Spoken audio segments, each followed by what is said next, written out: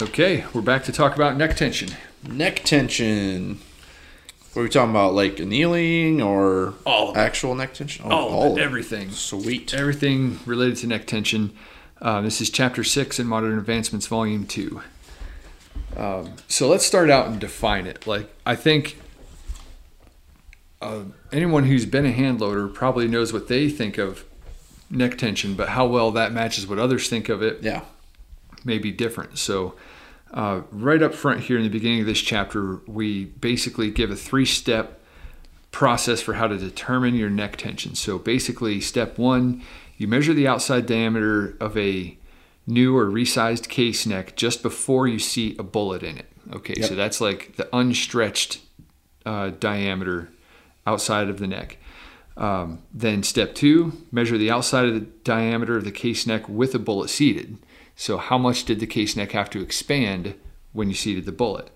And the difference between those two numbers is the neck tension. Yep. Okay, so, and it gives an example there of how to calculate it. The outside diameter goes from 0.330, and then you seat a bullet and it's stretched out to 0.333. Your neck tension is 3 thou. Yeah. And that's obviously that's one way you can think of neck tension. And I know now at this time, and we'll get to it because it was starting to become a thing at when this book was written, is like seating force.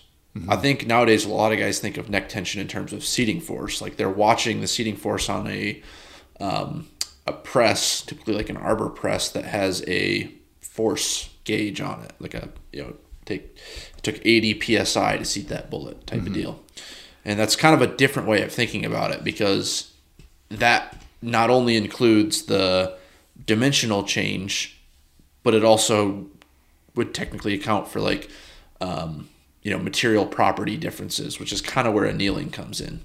And also surface friction too. Yeah, for sure. All right, like, so there's 3 thousandths neck tension can feel very different depending on how thick the brass is, but also like if there's coating or not. Like if you have a very abrasive coating on the inside of your case mouth and you seat a bullet in there, that can feel a whole lot harder than if it's got a light coat of oil or some kind of coating on the brass. Exactly.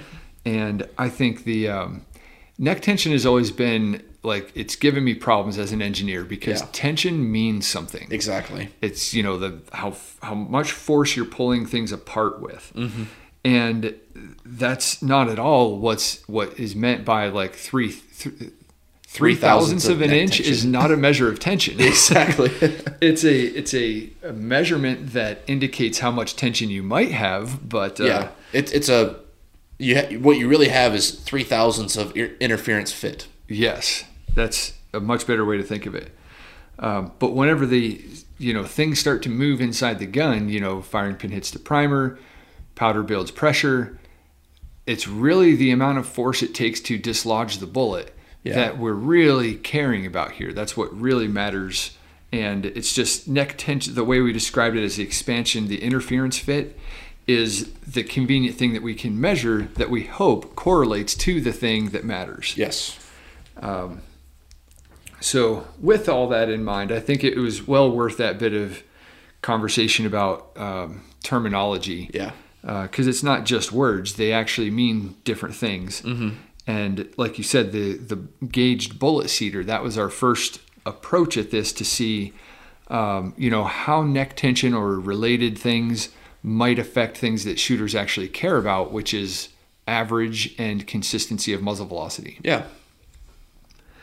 I think it's always worth a discussion too, around what the expectation is of a tool. Like if someone says, use this tool, and you say, well, how's that going to improve things? Oh, you'll be more accurate. Like I never accept that answer. Like how? By what mechanism is this going to make me more accurate? If you're hearing this recording, it's because you're listening to a free sample of a podcast from the Science of Accuracy Academy. In order to hear the full version of this podcast and many others, go to the Science of Accuracy Academy website and subscribe.